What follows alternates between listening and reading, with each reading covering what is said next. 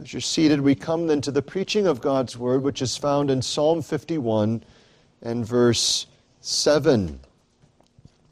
It's here that David writes, "Purge me with hyssop, and I shall be clean. Wash me, and I shall be whiter than snow." David knew something of the stain and the shame of his sin. And try as we might as a culture, when once we become informed of the reality of sin, we can't escape the same sense that we need something that will answer the pollution of our sin. And yet it's not only the issue of a legal cleansing that is needed, but such as would purify us unto the service of God. And so, if you look again at context, here David, who has sinned grievously, is laying his hope upon the foundation of God's mercy. He confesses his sin. He asks for the pardon of his sin, not only actual, but original sin. And as we saw on Wednesday, he takes great hope in the promises of God. And now, with rapidity, there's petition after petition after petition.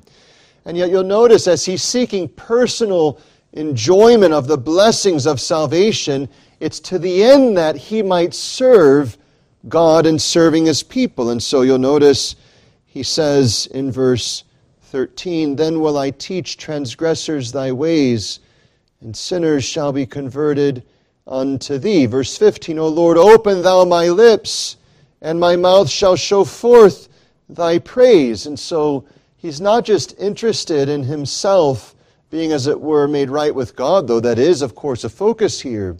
He wishes to be so purified that he would be a holy vessel of service to the Lord. And this is an impact of sin upon the Christian.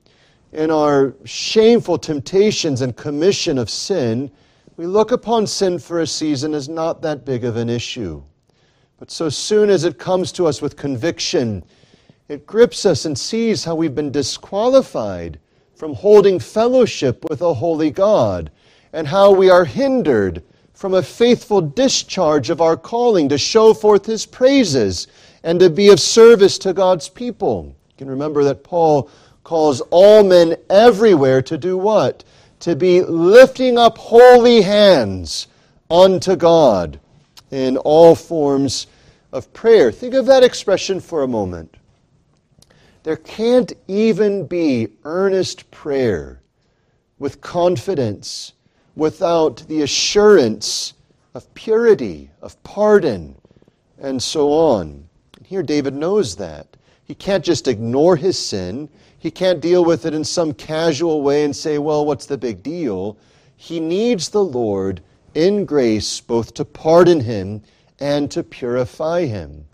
And notice now the text, verse 7. There's a parallel idea here. In verse 7, "Purge me with hyssop, and I shall be clean." Parallel to what else is in verse 7? "Wash me, and I shall be whiter than snow." These two expressions, "purge me" and "wash me," are of the same idea. The word "purge" has this idea of so cleanse that it would be taken away from me, that it would be removed from me. And this word "wash me" is a very physically full word.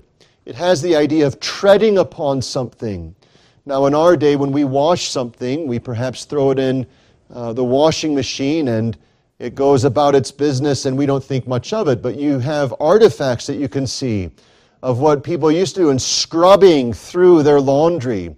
And so they had a washboard with ridges, and they would soak their laundry and they would rub it over and over and over again to get out the stains and the filth and the pollution that was there. And the word "wash me" has this notion of treading underwater with such physical activity that whatever is there bound up in the fabric would be loosed and thus washed away. And so it is that David is quite expressive in his earnestness of saying, I want whatever is unclean removed from me. Notice he uses the expression, as we've noted already in our readings, "purge me with hyssop." This hyssop is a plant that was used, as we saw in Exodus 12, for the applying of the sacrificial blood. But it's also used, in fact, you can see it frequently in the book of Leviticus, in all of the purification that was required for various ceremonial forms of uncleanness. Notice, for instance, Leviticus chapter 14 and verse 6, when dealing with the cleansing of a leper, we read in verse 6 of Leviticus 14, "As for the living bird," one of the animals that was to be used, "he shall take it, and the cedar wood, and the scarlet, and the hyssop, and shall dip them and the living bird in the blood of the bird that was killed over the running water, and he shall sprinkle upon him that is to be cleansed from the leprosy 7 times, and shall pronounce him clean, and shall let the living bird loose into the open field." This gives us a picture and an understanding of what David is getting at. Think of the leper unclean.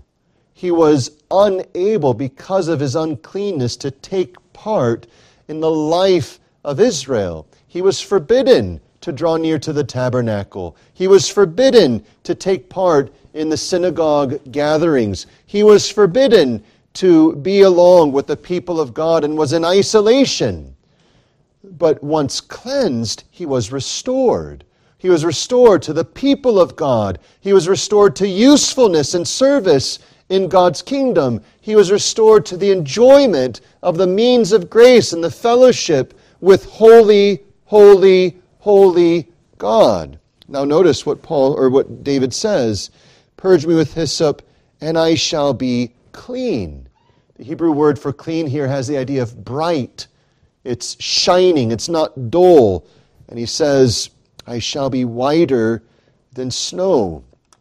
There are times where we think we see something that's white, and then when snow has fallen in the nighttime and we awaken, we wonder who's turned the lights on outside, such as the blanket of purity of white.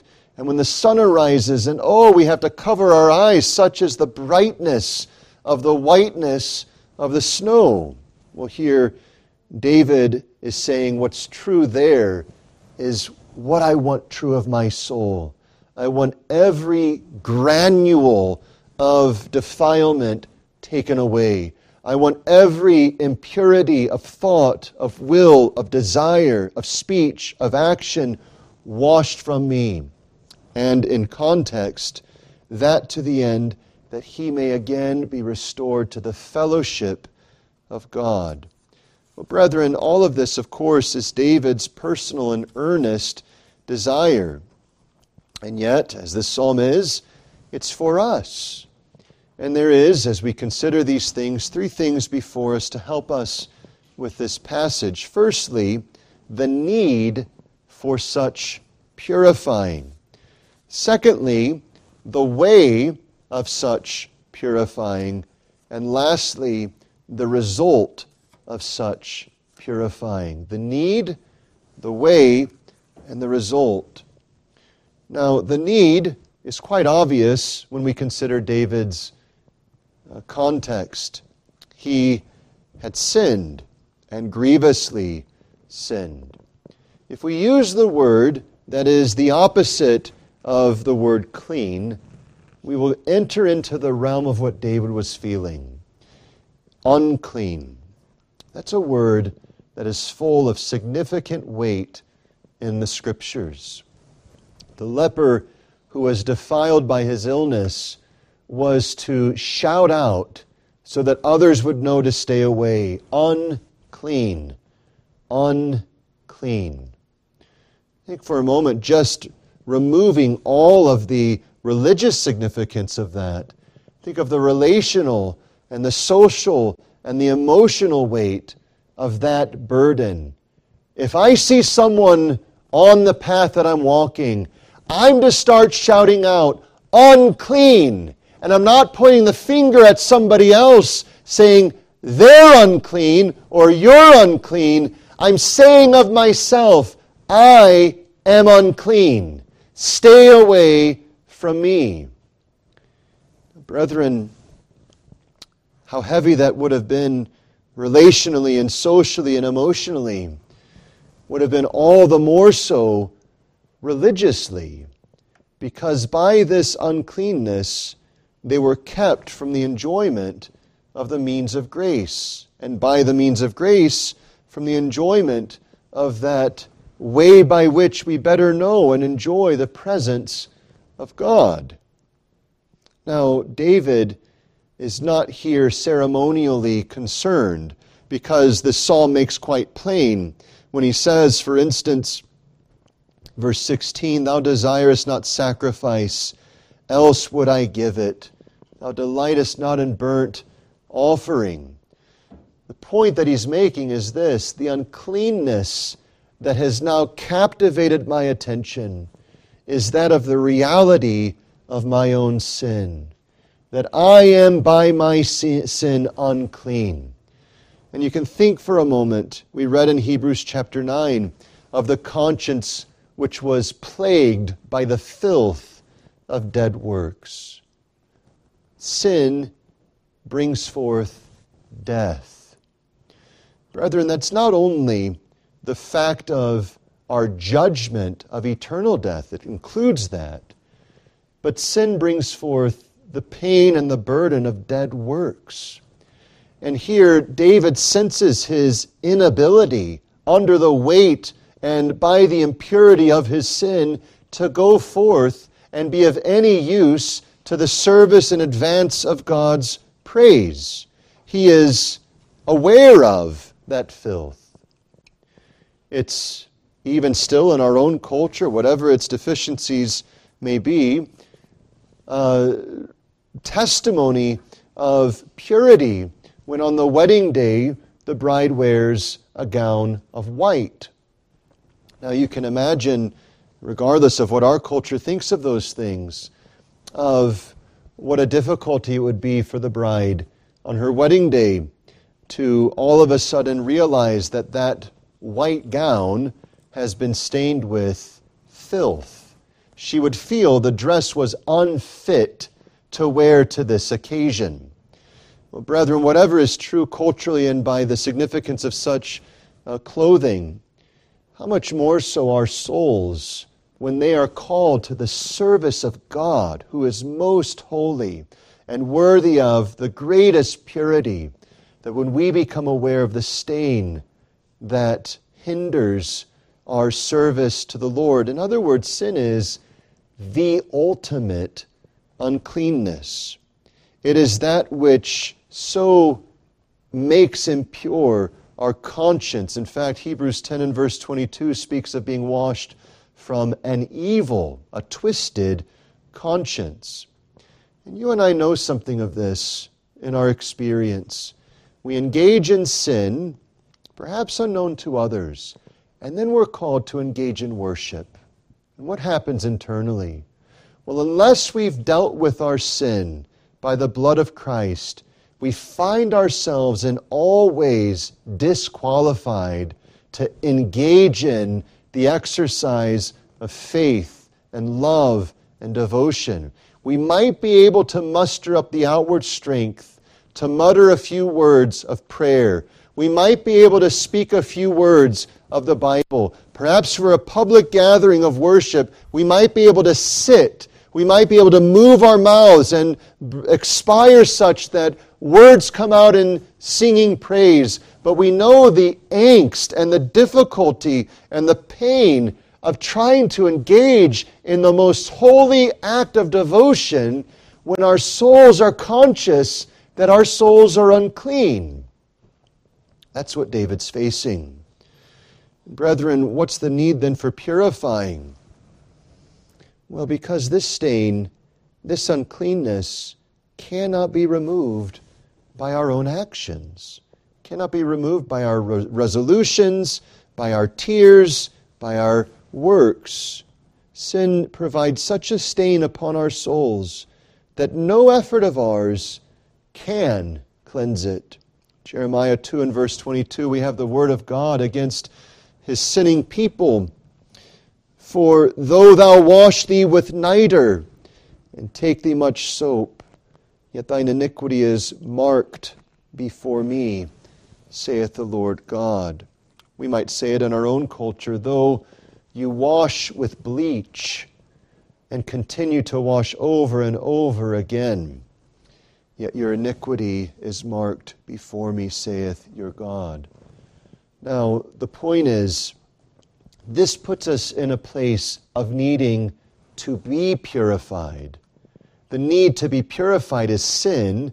The need to be purified, moreover, is the fact that we cannot purify ourselves. Notice throughout this passage, throughout the psalm, but here in this verse, David is calling upon God, purge me with hyssop, wash me.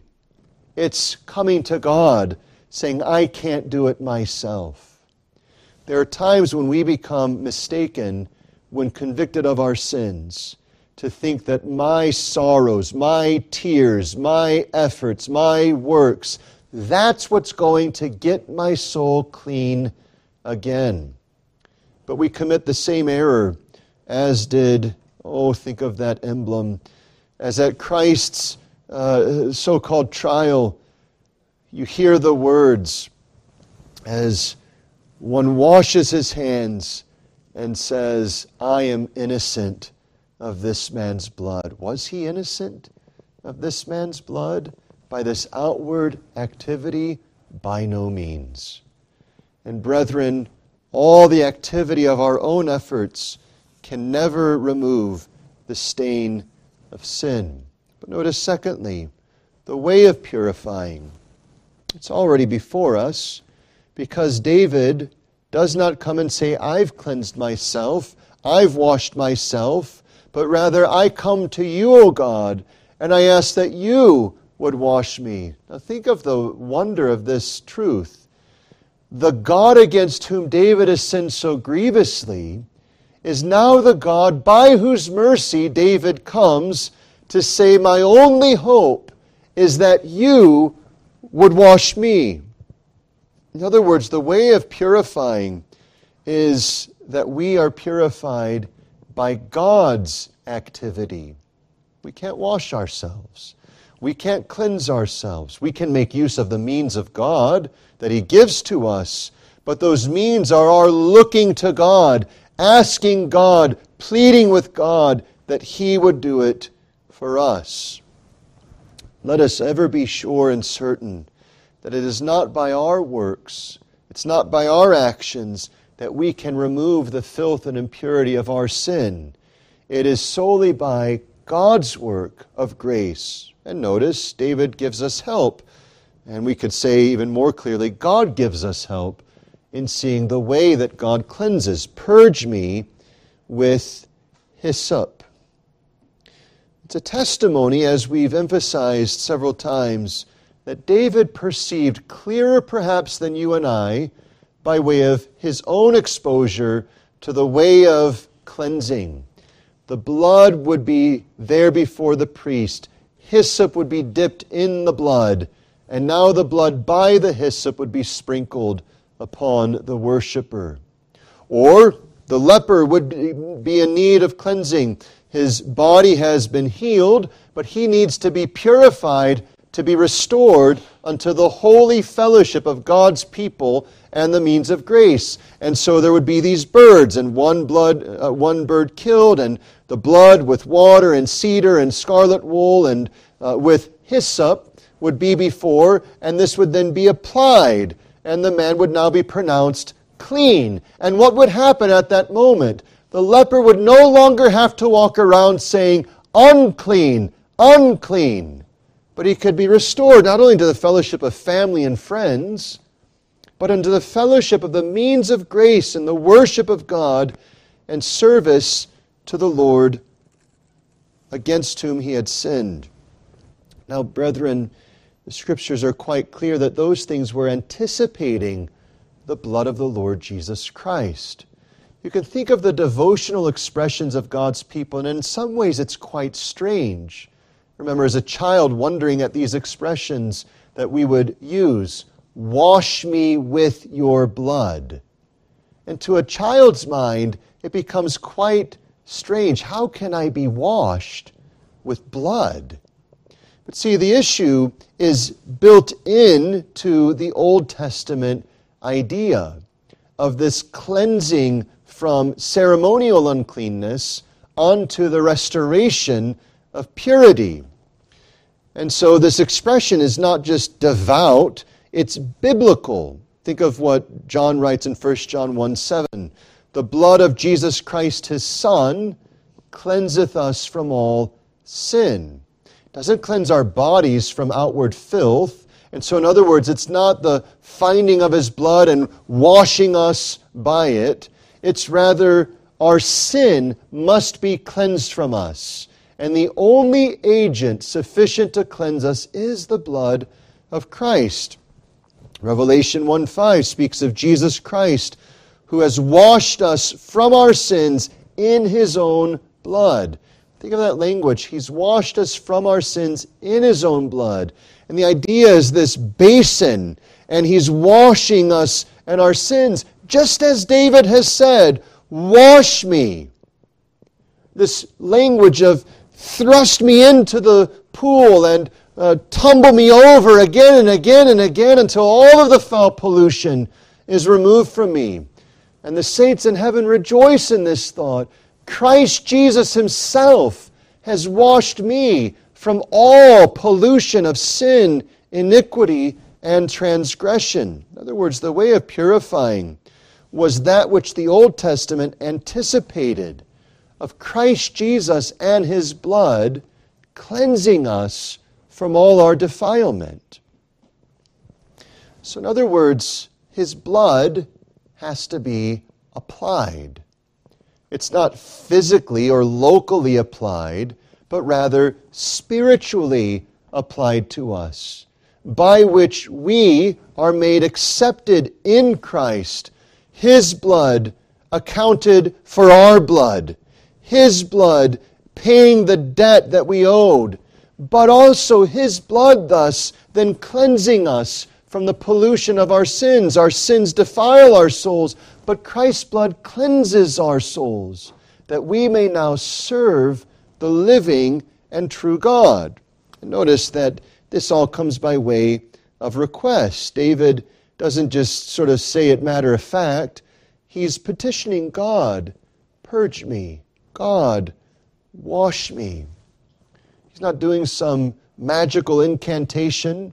He doesn't come even then to the priests of the Old Testament and the priests say to him, David, here's what you need to do. Go and rattle off these many prayers multiple times. Go and do these many works multiple times over. Go and do all of these other things and then be assured of God cleansing and restoring your soul. It's none of that. Rather, it's David simply coming to God, having confessed his sin, and eyeing the sacrifice, anticipating Christ's sacrifice, and saying, that's what I need to wash me in order that I may be restored and cleansed and purified. This is the way of purifying. It's by a simple coming to God and saying, that which cleanses, namely the blood of Christ, do wash my soul to the end that I be cleansed and restored. Brethren, that way is the way that stands today. So before moving on to the result, consider this. When it is that shame envelops us, and oh, the suffocating nature of the conviction of sin and the shame of it, when we realize I stand unable so much as to lift what might equate to the little finger of my soul in service to God because I stand defiled and corrupted and polluted by my sin. At what must we look? To what must we look? But the blood of Christ, which is here presented to us as that which does cleanse, does wash, and does remove all that defiles, so that when our consciences are burdened by the dead works of sin, that which cleaves to us may be washed from us by the blood of Christ. And so just as if we, through our physical work, do pick up filth upon our bodies, and then we wash ourselves and the filth is removed, then we are enabled unto more proper service in social settings. Well, so it is when in this life we, through our own carelessness or watchlessness or failing to be diligent in the face of temptation, do contract, indeed, the filth of corruption. It is then that we may go to Christ, assured that His blood is able to cleanse and restore us unto the happy and cheerful service of the Lord. Well, notice then, thirdly, the result of this purifying. How many here have had garments spotted and stained, and with a hopeful wish, treating it after many and much attention given to it, hope that now it will come out of the wash without stain, only to find out that really there's no hope for the removal of that stain? Well, brethren, in the things of the greatest import, the things of the greatest concern, the biggest and most pressing stain, we have the certain hope that should God wash us, we shall be truly cleansed. Notice, purge me with hyssop. And oh, the simplicity of this. I shall be clean. Not somewhat, not a little bit better, but the whole of the idea, I shall be clean. Well, David, what do you mean? Here's what I mean. When you wash me, notice this language, I shall be whiter than snow. Not white as, but whiter than. That which David knew as the whitest of white, he says, when you wash me, I shall be whiter than that. My soul, which has polluted itself through the sins that I've committed, oh, that same soul shall be purified and cleansed. And so here is a real purity. It's not pretended. It's not artificial. It's real. I shall be clean. I shall be whiter than snow. I know the blessedness of the Scriptures regularly testifying of this. Isaiah 1 and verse 18, though your sins be as scarlet, they shall be as white as snow. Though they be red like crimson, they shall be as wool. God again and again testifying to us in ways that we understand. Oh, here's my soul polluted by my sin, but oh, the blood of Christ, as John says, cleanses us from all sin, all types of sin, yes, but all possession of sin as well. And oh, think of the wisdom of God that He presents to us David, a man with multiple claims upon his life by God. David, who was nothing, the least of the children of Jesse, and yet God brought him to be king over Israel. David, who had been given much and many victories and blessings. David, who had been given much favor, who had been delivered from Saul, who had been given a prosperous kingdom, who was a man after God's own heart, who himself was gifted with prophecy and was indeed a ruler of God's people. He is the one who sinned. Brethren, that sin is heinous, not only in itself, as we'll see, but in the circumstances of his calling. He was an Israelite. He was circumcised, thus in covenant with God. He was a king. He was a prophet. He was one highly privileged by God, and yet he rebelled against God. Oh, the stain that would have suffocated him. But then remember his sin. He was guilty of adultery.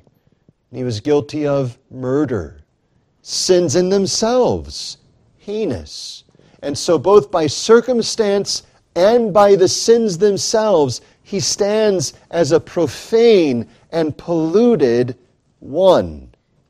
And yet he comes, by God's grace, eyeing the mercy and grace of God, and he is assured that, oh God, should you wash me, I shall be clean.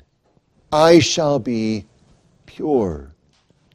And so, brethren, here is great encouragement that as you and I come face to face with our own profanity, and at that moment the volume of Satan's accusations gets turned up and says, look at what inexcusable foul pollution possesses your soul.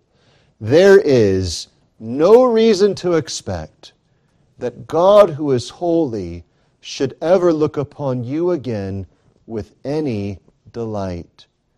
And brethren, there's a seed of truth to it, but it misses the kernel. It misses the fundamental truth that David here has been brought to see. It's true, my sins are wicked. I am vile by my sin. But God is a God of mercy and grace, a God who pardons and cleanses, and does so by the sacrificial blood applied to me. Brethren, here's our hope. It's not in denying our shame. It's not in saying, well, sin's not that big of an issue, don't make a big deal of it. It's not denying our shame and saying, well, people shouldn't be so emotionally charged by their sin. That's not the way of dealing with our sin. It's by acknowledging its heinousness and yet acknowledging and trusting in the great provision of Christ Jesus and His blood which cleanses us from all sin. There's where true joy and restoration and peace is rediscovered. There's where a new life of useful service in the kingdom of God is regained. It's not by the self-help counsel of a self-help culture which helps no one in the end. It's not by stoicism which tries to make men the best they can be and yet has no answer to deal with the stain of their polluted soul. It is by the riches of a merciful and gracious God who through the offering of the blood of Christ provides you real, true, and personal cleansing from all of your sin, from all of its shame. Satan is well pleased when he can get us into the thought that here's the way to be pure. It's that my purity is not that big of a deal, or my impurity is not that big of a deal. Satan's well pleased when we start to see our impurity is so significant that nothing I can do, say, or desire can cause it to be cleansed from me. And so if he can't keep us from denying the impurity, he'll make us to be paralyzed by the impurity. But what he'll never do is hold before you the biblical record that the blood of Jesus Christ cleanses you from all sin. You might say, but my sin, you don't understand it. My sin is heinous. The thoughts that I've had, the words that I've spoken, I know the world doesn't care about it, but I've studied the Word of God, and I see what God requires, and I see the beauty of holiness, and I see God transcendent, most glorious and pure and perfect. And when I reflect upon that, I say in the words of Isaiah, woe is me, I am undone. I now realize that even speech that is impure condemns me. And if it's merely speech that condemns me, what about my thoughts and desires and actions? I stand foul and polluted before God. Well, brethren, what of David? David stood in the same place. David stood in all of the sin's heinousness and saw it most clearly. David had privileges in the covenant people of God, and yet he polluted himself by his sin. And yet here he testifies, O God, as you cleanse me, I shall be whiter than snow. Brethren, here is the assurance given to every convinced and convicted sinner that so soon as the blood of Christ is applied to the soul polluted with sin, that soul is no longer impure, but is purified unto the glad rejoicing of fellowship and service to God, that God should purge us from dead works unto the service of His name. Now see, here's something that the world doesn't understand. The thing that most saddens the convinced one of his sin, the thing that most grieves him, is that now he is distant from God. It's not just the shame of this world. There's shame in this world. A sin committed brings shame in this world. But it's, in essence, what Asaph realizes when he testifies, "Whom have I in heaven but Thee?" There's this focus upon God. It's in essence what David here testifies earlier when he says, "Against Thee, Thee only have I sinned." We're brought to see the supreme, the main, the primary focus and concern of our lives is God. What's the evidence that Adam and Eve were guilty of sin? Here it is. God comes to fellowship with His people, and they've run from Him. They're aware of their shame, and they say, "I can't draw near to God." And oh, how Satan loves us to be aware of how we can't and how we shouldn't and how we won't in our sin. But oh, remember that it's God who has provided Christ. It's God who has appointed the shedding of His blood. It's God who has opened the testimony of heaven, saying, "This is my Son, my beloved Son, in whom I am well pleased. This is my Son, whose blood cleanses from all sin. This is the Lamb of God, which taketh away the sin of the world. This is the one whose blood is that cleansing agent that purifies, that all who look to Him are cleansed and restored." Well, brethren, let us not give in to the world's false comfort that belittles sin or belittles cleansing. But let us, in the full face of the ugliness of our sins, more clearly see the full virtue of the power of Christ's blood to cleanse us fully, truly, personally from all our sin. See, the world seeks to even out the equation by, on the one side, lessening the impurity of sin. And if it can lessen the impurity of sin, well, it then just needs a little boost here and there to make the end result pure. But when we see that the reality is impurity indeed, the only hope we then have is that which Christ provides us by His blood. And then it is, oh, the rejoicing that comes to pass when we realize such things, and the blood of Christ does cleanse us from all sin, does restore us, does bring us into fellowship with God. Then it is the blood of Christ becomes precious.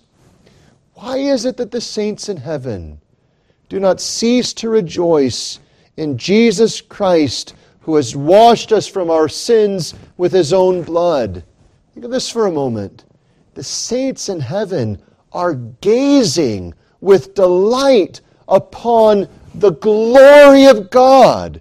They are restored to the fullest expression of fellowship with God and are ever mindful that it's the blood of Christ that has given them this privilege. It's why when saints who live and continue to live in this world, and as they age, there is a sweetness of Christ to them. Not that can't be found in our early days of conversion and so on, but they've realized increasingly as the years pass on to decades, and decades bring them to the end of their life in this world, that it's the blood of Christ that is most precious to them. It's the blood of Christ which has pardoned them. It's the blood of Christ which purifies them. This is why the whole of the gospel ministry can be summed up in the preaching of Jesus Christ and Him crucified. Because there lies the key to all peace with God and purity of service in His name. And this is what David's getting at. Oh, so soon as you apply to me that blood, then it is that I'm clean. I don't know what it would be like to have perhaps a spouse in the Old Testament have developed a white spot, and the instant sense, what is that? We have to go to the priest. And they go to the priest, and the priest examines and says it's leprosy. And all of the steps are taken. And now the husband or wife has to say to the other, I love you and I'll provide for you, but I can't be with you. The brokenness of that difficulty. But oh, what a blessing when the illness is over and the spouse goes through the ritual of cleansing and no longer is heard by the word of unclean, but is welcomed again unto the restored fellowship of the home. Brethren, how much more when it is that we who have the uncleanness of our own sins are restored unto the fellowship of God again. Well, what is it that restores us? It's the blood of Christ. It's the fountain, Zechariah, which is told to us, opened for sin and uncleanness, that cleanses us from all sin. As we close, brethren, perhaps it is that you stand in the great assurance of the blood of Christ cleansing you, and rejoice that God has opened unto you the knowledge of that way. But it may be that you struggle with the sense of shame. It may be that you struggle with your own guilt and your own unfitness to worship God. Perhaps as a father or a mother or a grandparent, you say, who am I to teach my children and grandchildren? Who am I as a spouse to be of any spiritual counsel to my husband or wife? Who am I, in whatever circumstance I am, to be of any usefulness in God's service at all? Because I have failed, I have sinned, I stand guilty and polluted by my sin. You have the same hope that not only David had, but every sinner under the sounding of the gospel has. The blood of Christ cleanses. Children, your hope is not in your parents. Your hope is not in your pastor. Your hope is not in your works, your prayers, your improvement over your friends. It's not in your memorizing of Scripture. It's not in your coloring of the various scenes of the Scripture's stories. Your hope rests exclusively in the blood of Christ applied to you. And oh, the joy to know that howsoever dark the stain of my sin is, however tightly contracted it is into the very depths of the fabric of my being, the blood of Christ comprehensively cleanses from all sin. Brethren, as we close, consider this. Who is it that provides that blood? It's none less than the God against whom you've sinned. Who is it that tells you it's the blood that cleanses? It's none less than the God against whom you've sinned. Who is it that reminds us and pleads with us to consider the blood which cleanses us? Who is it that places in our mouths in the praise of His name such a petition that we come to Him and say, purge me with hyssop, and I shall be clean. Cleanse me, and I shall be whiter than snow. Who is it that does that? It's the very God against whom we've sinned. Do you not see how pleased God is that we come to Him by the blood of Christ to be cleansed? When Satan comes and says, stand back, consider your filth, go again to God who says, come because of your filth, that I may cleanse you. You see, when we start to understand the workings of God by His covenant of grace, what we see is it's not us trying to bargain with God and plead with God and find an avenue to win with God that He would do what He's rather unwilling to do. It's that God is surrounding us with all manner of encouragements, saying, see and look again. I am the one who is pleased to cleanse you. I am the one who am glad to cleanse you. Here I stand. Do you remember the last of the 7 epistles in Revelation chapter 3?